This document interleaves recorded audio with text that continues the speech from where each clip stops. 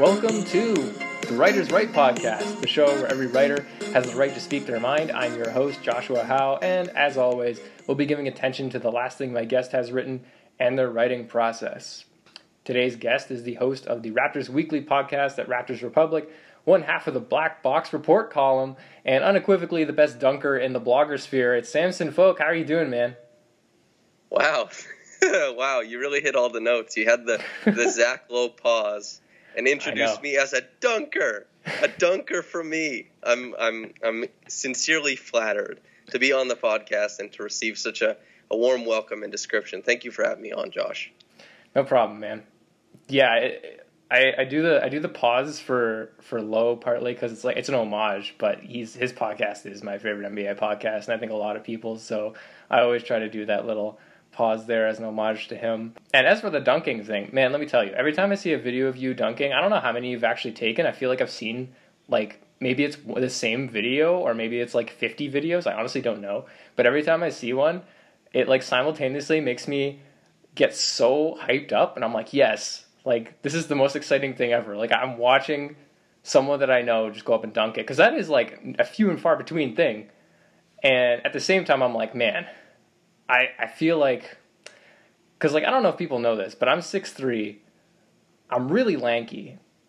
I think I've dunked like legitimately twice in my life, and I've always felt like I should be able to do this more easily than I have been in the past. So I'm always like watching you, and then I get like into the mode of like, man, I gotta get back to working out. I gotta get serious about this. I gotta go out and start trying to dunk too. So yeah, I go through a whole series of emotions every time I see one of those videos. Well, it's funny because there aren't that many videos I have because I'm not so prolific a dunker that I can just go anytime I grab a basketball, go and put one down. If I'm having a particularly bouncy day, I'm like, okay, let me set the phone down over here and try and record something. And as for you being able to dunk, I mean, hell yeah, dude. Even dunking twice in your life is a super big deal. It's not easy to dunk at 6'3" either. And I like to pretend online anytime people ask me about it that I'm like 5'4" or 5'5". In reality, I'm a little bit shy of 6 feet. so yeah, we're all hanging out doing our thing. But yeah, the Zach Lowe homage also good, and I agree. It's kind of absurd that he's basically the best writer, but also the best podcaster in the sphere. I don't know why he gets to centralize so much of the talent and intellect just into himself and just gets to hog all of it up. It's not really fair, I don't think. I know. He's so much talented, one human being. It's pretty ridiculous. I mean, I feel like it's partly because he seems so relatable. He seems like the kind of guy that you could just sit down and have a drink with and talk about basketball with, and like he'd be super nice and, you know, whatever. He's a little bit curmudgeon-y, but I feel like that's just like time. I think he grew to be like maybe a bit of a curmudgeon because when you're at the top end of the, I guess, reporting in the NBA, you have to discern a lot based on what's spin, what's reality. And I think he has a really good sense of what is reality, and he rejects spin all the time. And since a lot of NBA media is spin all the time, I think he's rejecting tropes and narratives that other people bring up. And he's like, hey, can we just address this quick? And he sounds kind of like get off my lawn a little bit, but it's usually poignant and informative, I think. That's why, honestly, I know some people don't like it, but I actually find it fascinating more than like, oh, I just want to hear this content, but more like fascinating when he has the dynamic of himself and he brings on someone else that's like more like what you're saying, more about the spin, more about just the narratives. Like anytime there's a podcast with him and Bill Simmons, and I know Simmons has been under fire this week, understandably so, but he's always been that kind of guy. And so, like, anytime they have a podcast together, it's just fascinating because I'm waiting to see how many times Lowe actually, like, stops him to be like, can we ground this a little bit here? Yeah, it's interesting, too, because there is a natural grounding that happens just by Simmons' proximity to Lowe, that everything gets toned down. Not everything comes full circle to the 86 Celtics or whatever team it is. And, but it is interesting. One of my favorite things is seeing how people interact when they have, obviously, different ideas of how to act going forward, especially in the NBA, because this is our circle, this is our work, and we're trying to make it our life, to see how different people navigate these stories and narratives that define it. Maybe most importantly, in the past couple of weeks, watch Narowski and how he portrayed Kyrie Irving and any type of player that dissented upon the NBA versus, let's say, black media members, how they are portraying it as well, seemingly a lot more fair. And just watching how our contemporaries navigate that space is super interesting, and especially with how tangible and I guess there's this feedback ability on Twitter where writing finds its home, that you can really be held accountable for it. It's very interesting. Yeah. The NBA sphere it's quite a place, especially like ever since blogging and sort of the major outlets have sort of melded and meshed, and there's people in between now and on each side, and you pool all of them together in the media sites in NBA arenas, and it's just over the past 10, 20 years or so, things have changed so much. But anyway, that's a whole other topic that I'm sure we should actually talk about some other times. I'm very fascinated in that. But I brought you on today because I wanted to talk to you about your massive list that you put out in 4 parts, and the last part came out today, which is why I wanted to bring you on Thursday. This will go up probably on the Friday that people will be listening to, so hopefully they've read all of it by then. But you did a top 100 players to finish the season list on RaptorsRepublic.com. You can go read that there if you haven't yet. Top 100 players that you ranked. And I guess I just want to start quickly with what compelled you to make a top 100 list, because I know we're both not particularly super fond of lists in general, and I think a lot of people are like that at this point, because people tend to just like to get mad at lists. So I'm just curious in what compelled you to actually go ahead and make one, and let alone a top 100 list. Yeah, so the progression of this is actually quite linear. And a lot of the things that I decide to write, and some of what Lewis decides to write, is we're certainly not partners, but we talk a lot about what we're writing. And Lewis and I were talking about lists, and both privately and on the forum of Twitter. And Anna Jane Smith, 4 is her @ on Twitter, but Anna, who you know as well on Twitter, she's a great follow, very informative, very, very smart. We were talking about lists and how they are silly, but Anna kept making the compelling argument of it gives me, being her, compelling insight into what that person thinks. And so I thought, and there's a specific conversation I was having with Lewis where he's saying, yeah, blah, blah, blah, lists are terrible. And I said, I'm going to write a top 100 list just to spite you. And my lack of follow-through in other parts of my life pales in comparison to my, I guess, I have a lot of follow-through to finish a joke with Lewis. So I thought, hell yeah, I'm going to write the damn list. And being a big fan of, I guess, Rob Mahoney as well, I thought he did a fantastic job on the last Sports Illustrated list before, obviously, it became whatever it is now. And the way he wrote it, I thought it's so much more than a list. It's not a love letter, but just this wonderfully descriptive and informative breakdown of 100 different players. It's almost like the order hardly even matters. And I know most people who make lists, they think the order is so important. And the order, it is important, but I thought it was more important to me to honestly put so much of what I thought about each player into the list. And that's why altogether it's like the size of a small book. It's nearly 24,000 words. And I thought, if I'm going to do this, the only way to do it is to try and push as much information into it and make the actual listing in order of the players as, just make it the least valuable it can be, and try and make the story I'm telling about each player to be as valuable. And so when I did that, I was like, okay, this is going to be fun.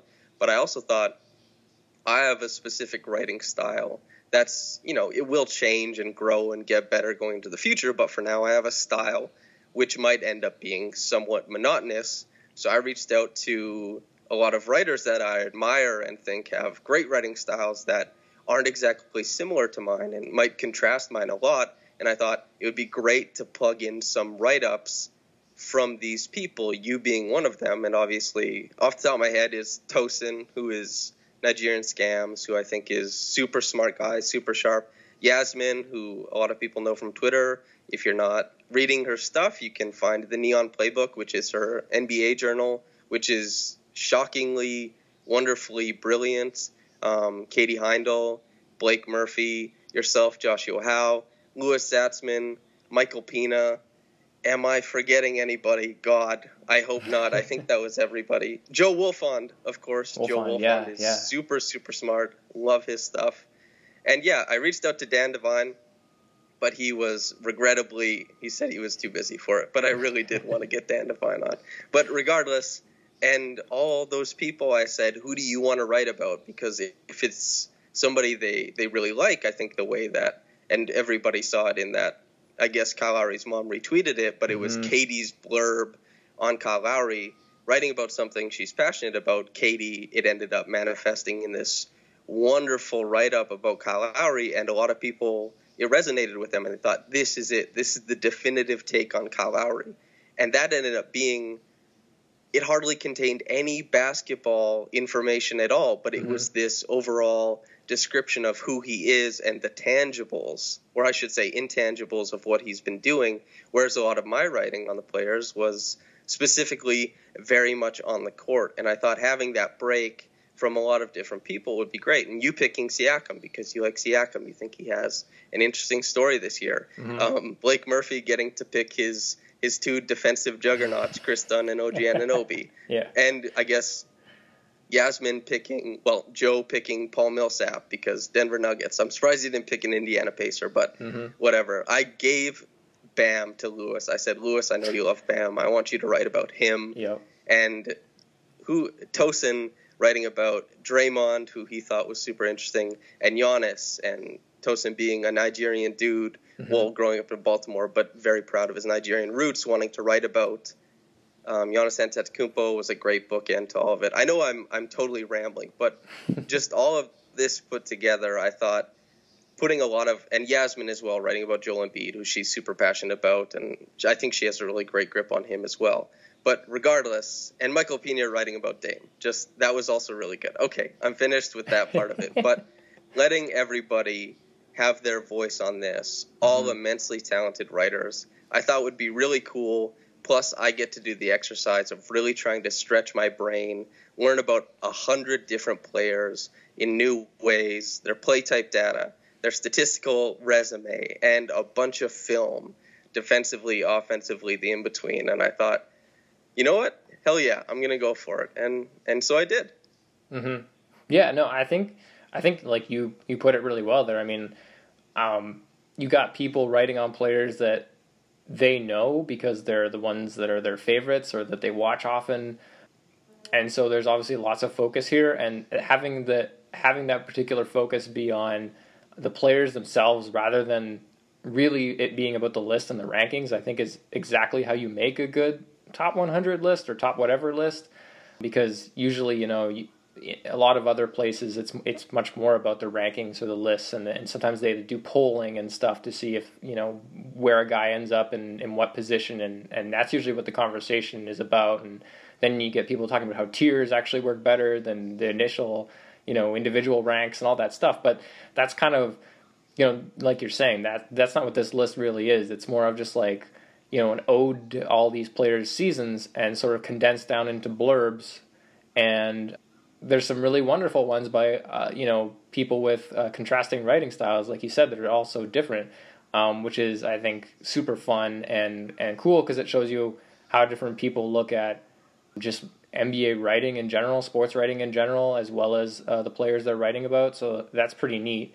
But yeah, so like at the end of all of this and you look at your final list, do you feel like it actually reflects the season well and all these players and like how the story of their season sort of played out until we went on to hiatus?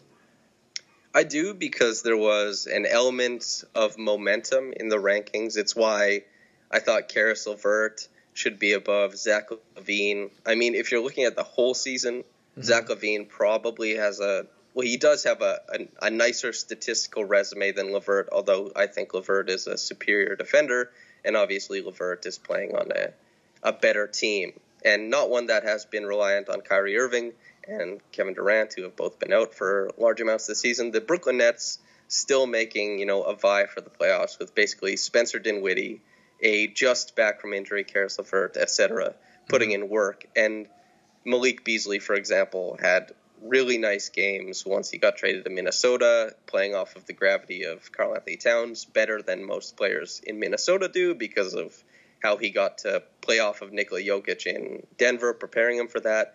And there are players who trend downwards. For example, Draymond Green, obviously, if motivated and on a good team, a remarkable ceiling raiser and probably could find his way back into the top 30 players, I'm sure, if he was being maximized. Mm-hmm. This season, though, obviously not very important to anything that was happening because the Warriors, one of the worst teams in the league, sans Steph Curry for a huge chunk of the season, sans Klay Thompson for every game up to this point, and since they're not going to be in the perhaps maybe disastrous NBA bubble coming up soon, just his no season at all for him. So a guy like Draymond falls really far, whereas there's players who rise a lot, and like for Brandon Ingram, for example, and Steph Curry, who I think was ranked 8th, he was just ahead of Joel Embiid, who's had, an up and down season of his own, I guess you could say. Even though he's always good, his defensive presence is massive. But Steph falling to 8th and not being the top point guard, I think, is representative of this year. But also, as I laid out before, every list there's an element of momentum. But also, I'm writing this assuming that each team would finish the 82-game season. So even though Steph Curry, I think, wouldn't capture how good Damian Lillard would have been if they had played the extra 20 games this year, I still think he would have ended up being around the first or second best point guard in the league, even if the Warriors weren't that good. So I know it's tough to capture a season with 100 different installments of somebody's story, but I do feel like in each installment, even though a lot of them are very much focused on, I should say, just the on-court stuff and little quirks I see in their game rather than their overall narrative for the season. Some players I feel closer tied to the story they've had this year and just more knowledgeable about that because there's some things you can't glean from film. Some players that I knew more intimately, I could tell that story a little bit more. But I did it where I could and didn't try to force it where I couldn't, I think. And I feel very comfortable with all the rankings. And you did say maybe tiers work better or that somebody else suggests tiers work better. I think tiers do work best. Yeah. I think that there are tiers in the NBA, and I think that's probably the most effective way to group players. Yeah, well, it's one of those things, right, where you get to like the top 5, and that's where in general with lists that a lot of people have quibbles with, and it's like, once you get to the top 5 players in the NBA, I mean, I understand anybody making an argument for any one of those guys kind of thing. So to me, it's not that it's typically not a conversation if you're just arguing about which players individually better. It usually doesn't lead anywhere that interesting. I mean, they can be fun, which is that's fine too. It has its own place, but typically those aren't the types of conversations that I try to find myself in. But I'm curious, do you have a personal favorite? You talked about all these other people writing blurbs. I wrote one on Siakam, which was in a way kind of challenging because Siakam's season has been like just all over the place, and the Raptors in general were all over the place. So that was I ended up writing, I think, a little bit more than I'd meant to, and you can see it when you scroll down the page that my blurb's a little bit lengthier than some of the other ones. But did you have a favorite blurb that you wrote? You talked about everybody else writing all these great ones, and I mean, you wrote most of this yourself. So did you have a particular favorite blurb that you wrote? Because I have one that you wrote, but I want to hear what your thoughts are first. I think Ja Morant, maybe. That was a really fun one. His game, I got to make a Mario reference. His game is so bouncy and lively, and he's super fun to watch film on because you want to see how he navigates the pick and roll, because the pick and roll is the the king thing to do if you're a guard, and it's really fun to write about Ja Morant as far as. And there's a lot of really interesting players. I suspect you, like me, would probably love to write about role players a lot more because, it was easiest to rank the players at the top of the list, I think, because, like you were saying, tiers, players 95 to 120, if you were ranking, there's not that much of a difference. Chris Dunn, who's to say that shouldn't have been Dante DiVincenzo, DeAnthony Melton, whoever else, right? Like any type of guard who's giving a good effort off the bench and providing tangible resources to a team could have been where Chris Dunn is, or Markelle Fultz, for example, something like that. There are a lot of players left off, Josh Richardson maybe, but that happens with a lot of different things. But I find it most interesting to write about role players because you can find things that are under the radar, I think, because even though my Anthony Davis write-up, you talk about catch radius and how clever he is off ball and how that's really unique for a big man to be using pin downs in the middle of the floor instead of beyond outside the arc. It's unique, and it's a cool way for them to initiate a lot of his offense. That seems niche because a lot of people are just like, he's great, but you can get so much more niche and you can provide so much more insight when you're talking about a guy like Robert Covington or a guy like Kelly Oubre Jr. or something like that, So I enjoyed those types of write-ups the most, but maybe Ja Morant was my favorite. Yeah, that was a good one, and I want to circle back to that in a second too for kind of another reason. But I did enjoy that one a lot, especially the Mario reference. To go to what you're saying here about role players and stuff. That was one of my notes. I just had like a little note at the side. It's more like a comedic note than anything, but I had one to remind myself that Norman Powell is ranked at 74, and I just wanted to cape for Norm and be like, man, the guy had such a good season. I just wanted to put him higher than 74, but I totally understand the placement. Like I said, it's such a malleable thing, but yeah, like those are the guys that I've been wanting to write about Norm all season, and I just really haven't had an opportunity to yet, just because of the little changes in his game and how he's become sort of an ideal role player on a team where at the start of the season, he was looked at as a negative in terms of his when you throw in his contract in there and stuff too. So yeah, that stuff's super interesting. Marcus Smart is the guy that when I read, there was a line, what was it, the descriptor I think you called Smart's like forearms like rebar enforced, and okay, yes, when a player comes into the lane with the ball cradled in one hand or both, Smart's rebar enforced forearms latch on and restrict all movement until the whistle is blown. Yes, that's the line. That's one of my favorite lines that you wrote in this. It just fits so perfectly. That is Marcus Smart in a nutshell, that one line. So I love the whole blurb on him quite a bit. Smart's a player that I feel like, especially if you're a Raptors fan and particularly Kyle Lowry fan, you're also a fan of Marcus Smart because in some ways they're fairly similar. So I really enjoyed that little blurb, and I thought it was really particularly well done. Oh, thank you. Yeah. He's fun to write about, man.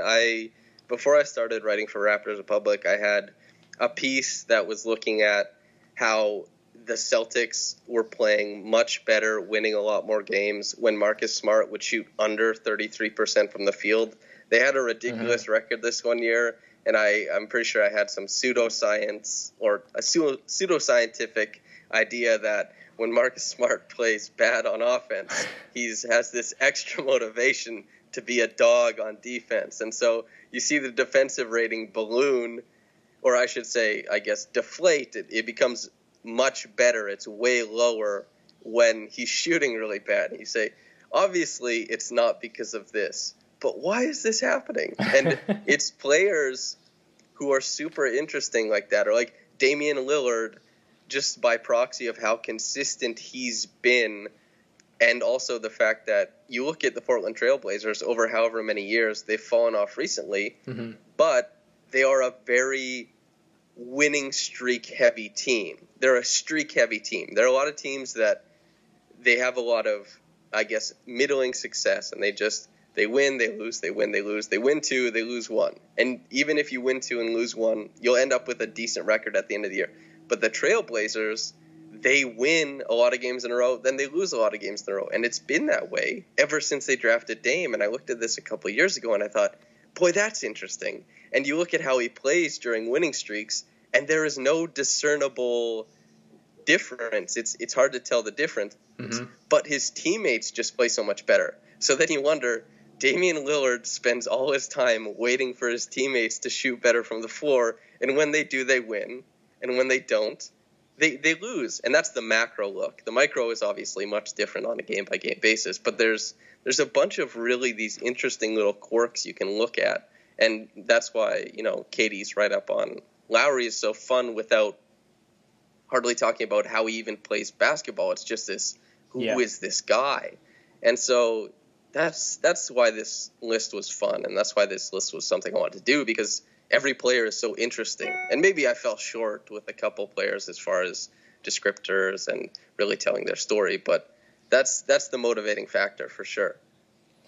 Yeah, I want to touch on Katie's blurb for a second, because I do think it's even compared to all the other like guests, including myself, who I did model my my blurb a little bit after yours, since you sent me an example, and I wanted to kind of make sure that it fit a little bit, which is always that's the kind of person that I am. But Katie's is so, like, even amongst all the guests, her style is always so it stands out, and part of the reason it people were so drawn to it is because not only is it this beautiful snapshot of Lowry as a figure, as a player, and a person, it's a perfect summarization of how and why he's constantly overlooked, even now, but never by his peers. It's always outsiders, and it's she's so good at looking at things not like directly. You know what I mean? Like it's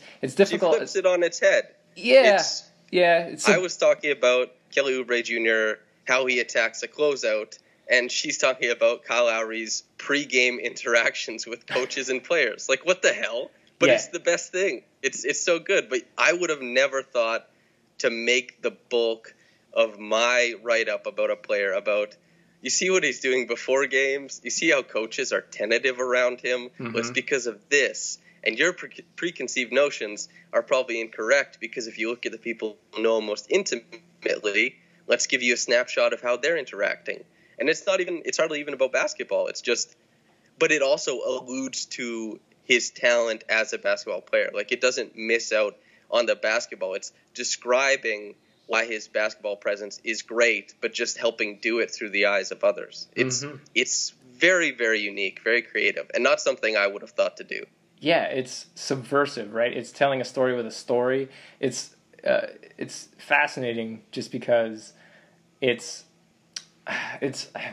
so difficult to describe, and I've thought about this even before hopping on the podcast, but it really is thematic, right? Like, she picks a theme here, which is a theme that we've all heard a million times, which is that Lowry's overlooked. But it's just the way that she goes about describing it, and the little bits of evidence, like the pre- and post-game stuff, like you were mentioning, that she's using here to talk about it. How Kyle isn't a guy that screams for your eyes. He's not a Zion-esque player. He's in all those quiet moments. To quote T.S. Eliot, in the quiet moments, there the dance is. That's sort of, how she's going about this. And that's just like, you don't see that very much, right? And I feel like that's why that kind of thing stands out so much for people. And it's just like, it was one of the big takeaways from the overall piece. It was just how much her style contrasts, and because of that, how many ways there really are to write about sports. Because it's not like anybody else who contributed here didn't do their blurbs well. Like, everything was really good. There wasn't any single thing I read where I was like, I don't agree with this, or I think this was poorly written.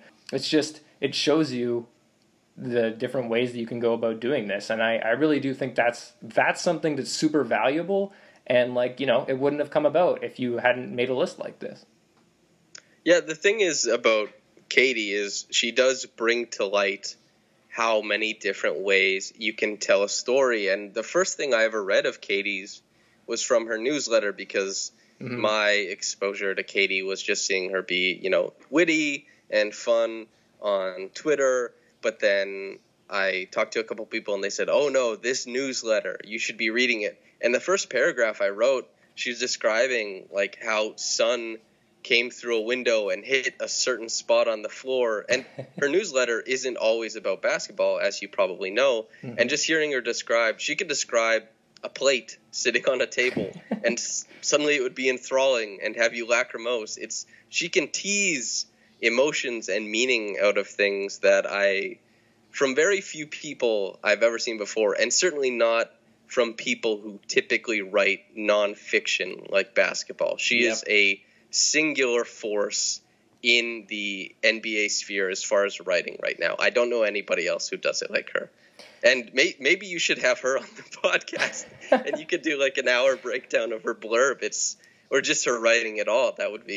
She's fantastic. Well, it's funny you mentioned that. She was actually on my podcast. The last episode I did was with Katie, and we talked about egg her. On my face. Absolutely egg on my face, because I obviously didn't listen. How embarrassing. It's okay, man. I don't know how many people actually listen to me ramble anyway, but anyone who comes for the guests 100%.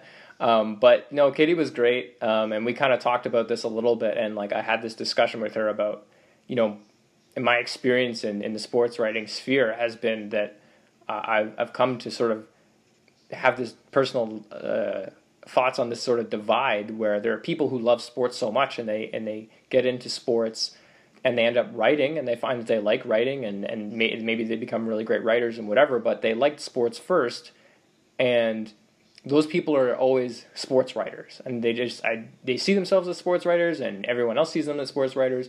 And then there are people who sort of fall sideways into sports, and they started as writers, just writers, not sports writers. They maybe always liked sports, but that was never, the singular focus here. And, Katie's always struck me as the latter.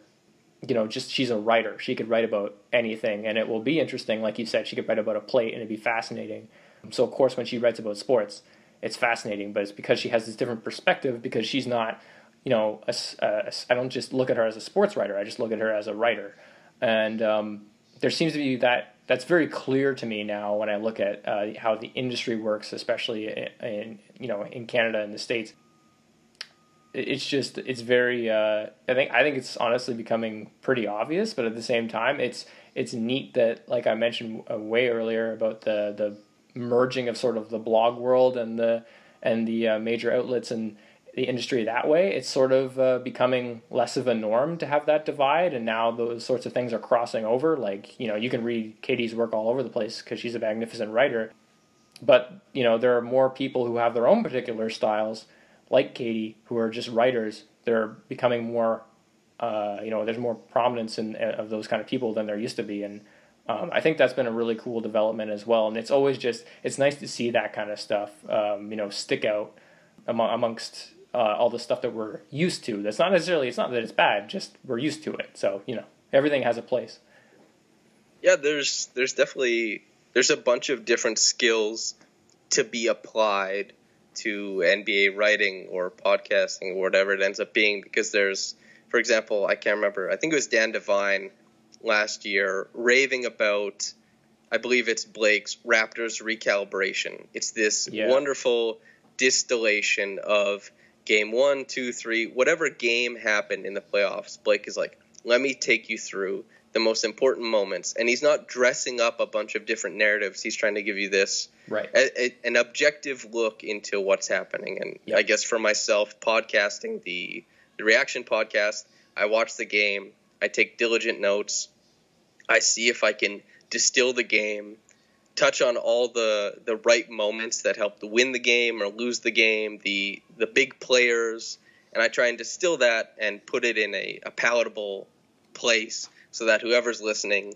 can take what I say and use it as fodder for water cooler talk. Or maybe just so that they can learn about the game, or maybe so they can say, this guy's an idiot.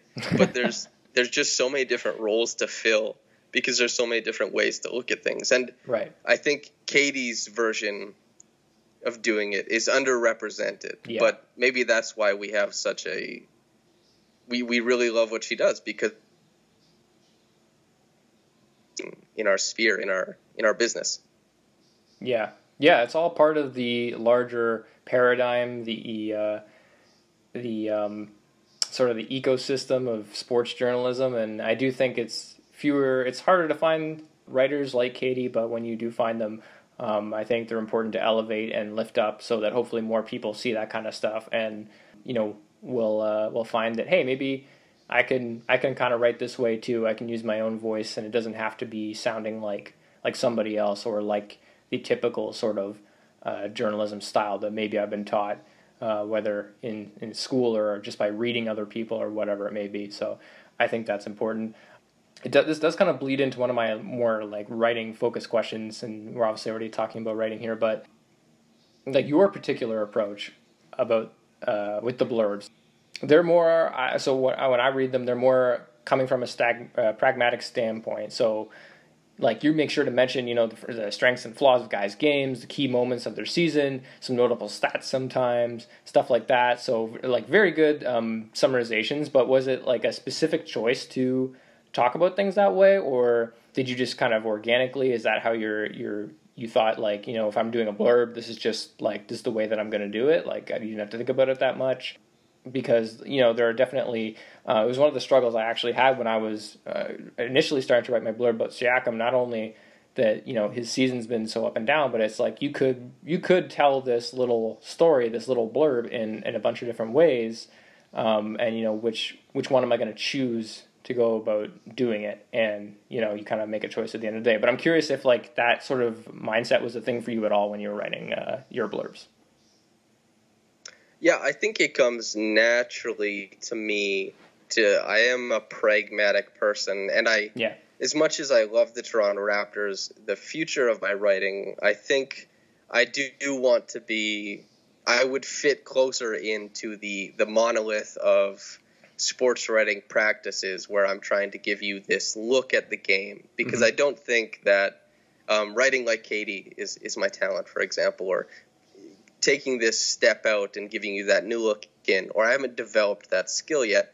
And right now I tend to try and give this pragmatic look at the game and punch in some humor every once in a while, like the podcast.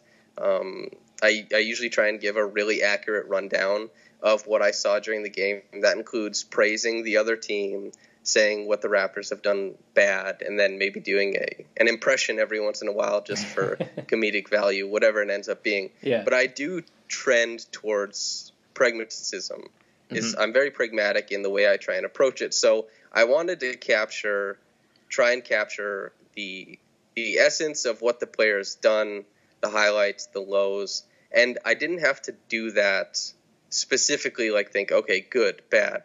I think that all comes together in my brain, and that's why I didn't lay out. Earlier in the podcast, you highlighted how some people use polling, or some people use very rigid statistical leanings or statistical hierarchies to fit players into their rankings. And that's okay. I think that takes a lot of work, and that's great. Andy Bailey, he's made lists for Bleacher Report, and it was very rigid. Very much the weight of this statistic, the weight of this accomplishment equals X. Right. And I'll combine these things, and then the outcome will be whatever it ends up being.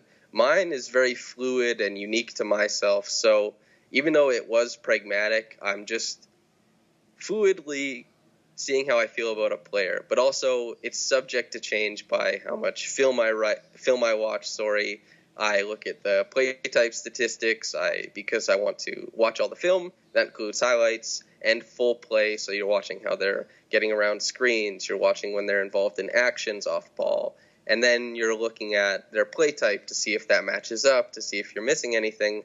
And then at the end of it all, I see maybe something I've missed and look for the correct answer to that. But I would write a blurb, and then I would edit the blurb while looking at the film or looking at the play type data to see if my preconceived notion of a player was incorrect. And I found that the closest way to get to objectivity, at least through my lens, was doing that. To write what I thought so I could capture the initial punch and the initial flair of what I think of this player, and then editing it down by actually diving into everything they do more intimately, and then coming out at the end with, okay, this is what I think this player is right now. Yeah, organically, I think is sort of, if you can, I think that's honestly always the best way to write.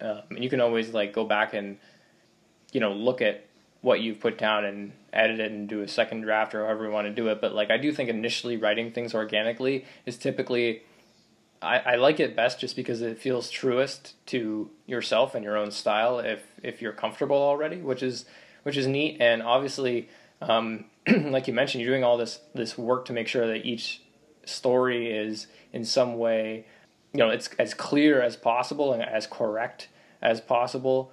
And I think that's, and when it comes to doing lists and doing stuff like this, you can't really like ask for much more in terms of giving someone a clear summarization of a guy's season in just like a couple hundred words. So I think your process there was obviously good, and one that hopefully people with other lists are sort of taking that same sort of direction. But I wanted to ask, this is the first time you've done a list, right? Like you've never done one before. Yeah, I've never done anything like this. So did it feel like more of a marathon than other things you've written? Yes, definitely. This was a slog, man, and I knew it would be. I absolutely knew it would be, because that was when I was talking to Blake about it. I had started writing, and I said, hey, I'm thinking I'm going to break this into 4 parts. What do you think? Mm-hmm. And he was like, well, if it's just a couple sentences, you could probably get away with doing the whole thing. And I was like, oh, no. I'm doing like 200 to 250 words on every player. Oh, holy shit. Okay. Yeah, you should break that into parts. Yeah. And then once I actually started to sit down and do it, I was like, okay, this is the way to do it. I wouldn't ever just do a list, because if it's only a little bit, then it's bad. Then it's just the list. But this, I get to write, and then it's a piece. Yeah. Then something like that.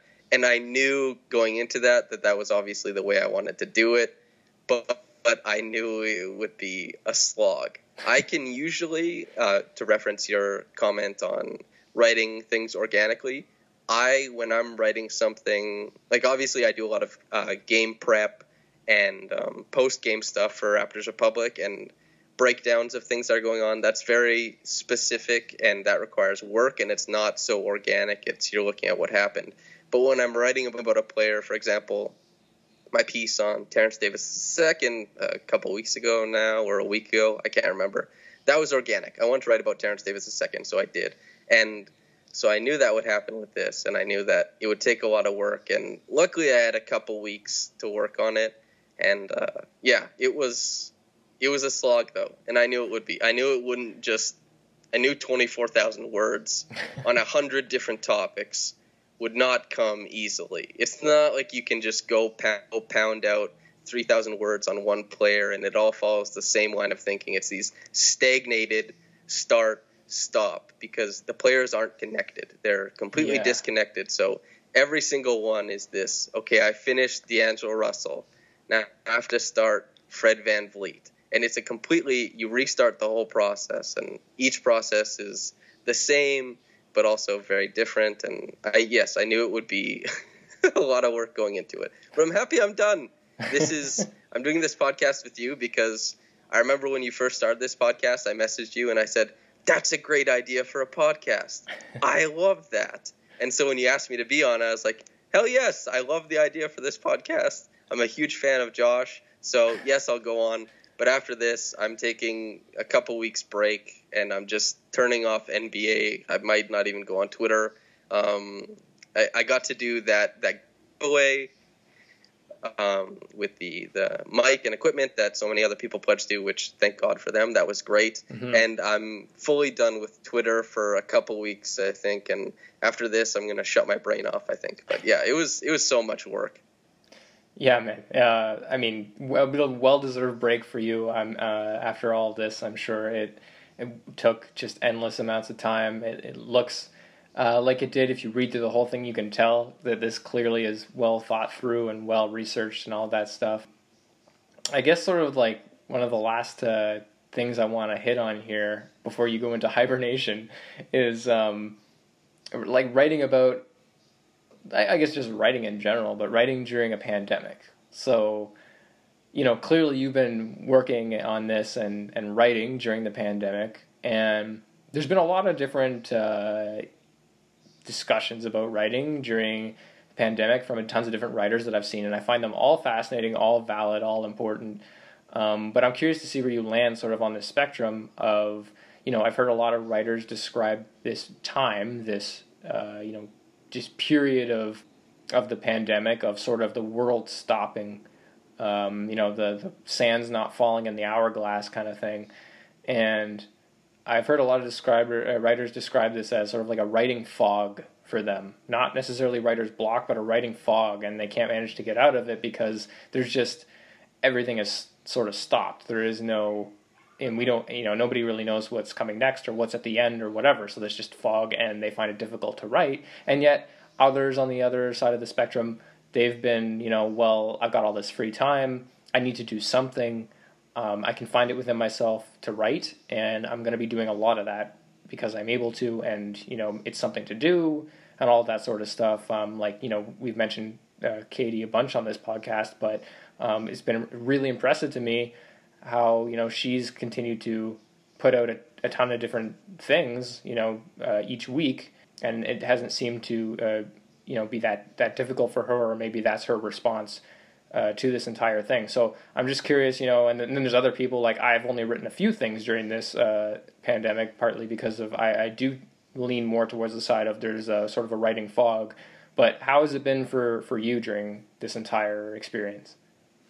I'll start off by saying that there are some people who are clearly, they deserve to be able to talk about a whole bunch of things because they are so well reasoned, well read, and intelligent. And those people can write about all the different factors that are impacting the NBA intelligently, and they can do so without sounding dumb. Mm-hmm. And that's really important. I do think I'm a really sharp guy. Yep. I also know I'm young. I know I try to read a lot, and I really try to keep up with what's going on. However, I don't think I'm the prevailing voice on a lot of things that are going on in the world right now. I just try to amplify the voices that I would take notes from. I'm sure you know what I mean by that. Mm-hmm. And so as far as a writing fog, I didn't really push anything, because freelance opportunities have almost completely been shut down at this point. Yeah. And the traffic on Raptors Republic leads to, kind of I would say a diminishing return for work, let's say. And so while yes, like I tried to pitch, I talked to Vivek about pitching to Complex, and other places like the List, because I knew the List was going to be really good. And so I wanted to, see if I could get some good money for it. That didn't happen. It was still important to me to do it. So it went on Raptors Republic, and I got a bunch of different people to jump in, which was great. But there is a kind of a diminishing return on writing right now, at least in the position where I'm at right now. And I assume for a lot of different writers, Katie, luckily, was already an established freelancer for quite a few different places. Mm-hmm. They didn't have to establish new contacts to provide her with new writing opportunities. So the writing fog for a lot of people, because so much of the place is freelance, so much of our sphere is freelance, mm-hmm. has been completely, the tap is run dry. So that happened. I haven't done a podcast since I did the one with Lucas Weiss, where we talked about COVID, and holy crap, the NBA it's on sabbatical. And because I thought, you know what, that seems contrived. I don't want to make anything about basketball right now.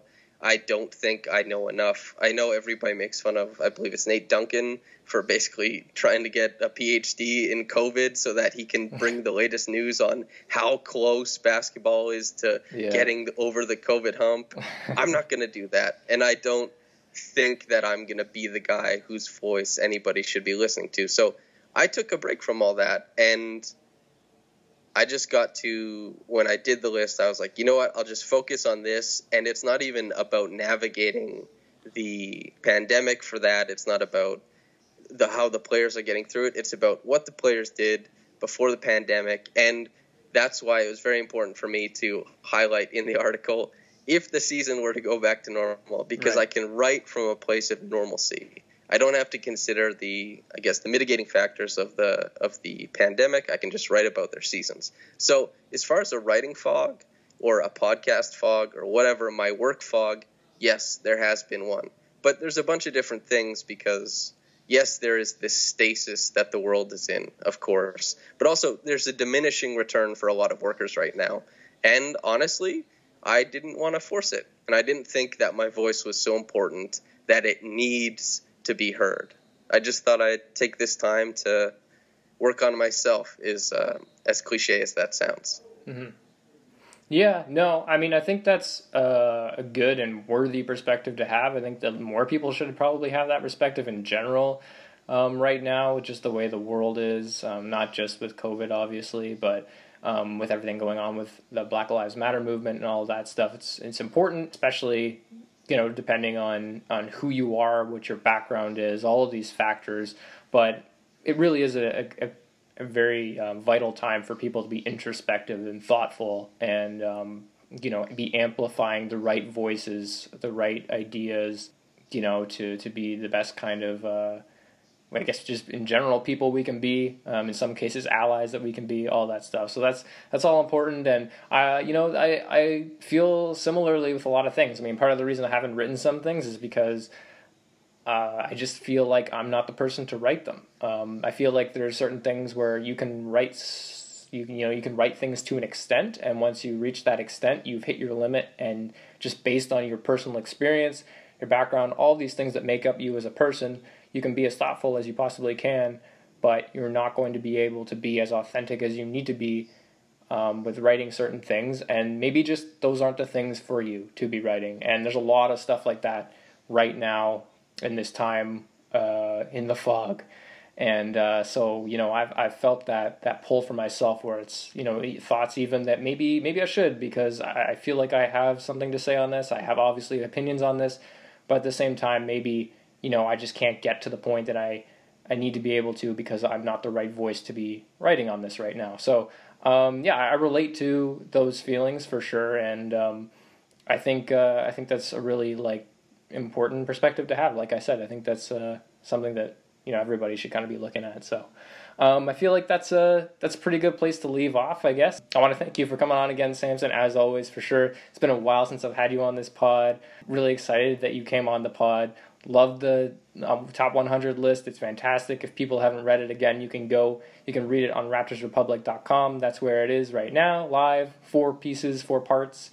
You can check out all the other great writers that we've been talking about throughout the course of this podcast, who are all on there. It's all fantastic. So yeah, man, good job, good work. Enjoy your sort of sabbatical from social media and basketball and everything else. And is there anything else you want to plug before we go here? Yeah. Listener, if you're a fan of Josh, do yourself and him a favor. Read the Silmarillion and then fire questions at him about it so that he can engage in more Tolkien talk, because I know he's jonesing for it.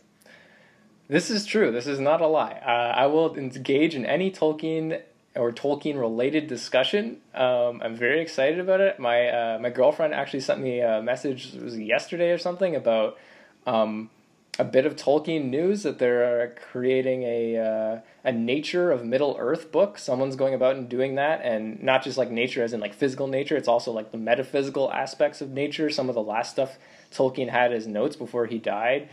And I'm very excited about that. I missed that news. My significant other was very elated that she managed to find some Tolkien news that I hadn't seen yet. which was cool. So yes, anything Tolkien related, I would love to talk about. R.I.P. Ian Holm as well, Bilbo Baggins. But yeah, love that stuff. So thanks for the shout out there. Appreciate that. Yeah. Thank you so much for having me on, man. It's been a blast. Yeah, man. Thank you for coming on. We'll have to do more of these in the future for sure. You're one of my favorite people to talk to in general, but also on all things sports and sports adjacent in this sort of crazy hemisphere.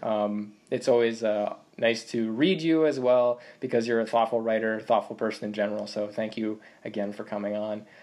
Listener, if you are looking for this Writers Right podcast, that is what it's called, the Writers Right podcast. You can find it on Anchor.fm or the Anchor app. You can find it on Apple Podcasts and Spotify. You can also find the pod on Twitter at Writers Right Pod, where I post links to the episodes and the links as well to the articles of my guests. And until then, you can follow me at Howvolution on Twitter. And you can find my own online work at places like Raptors Republic and Sportsnet.ca. And did you want to plug your Twitter real quick, Samson? No, that's okay. If they're listening to this, I hope they enjoyed it. And if they read my stuff, that's all the support I need. Twitter's a cesspool. Stay away from it. All right, you heard that here first. Just don't go to Twitter if you don't have it. All right, thanks for listening, and have a great day.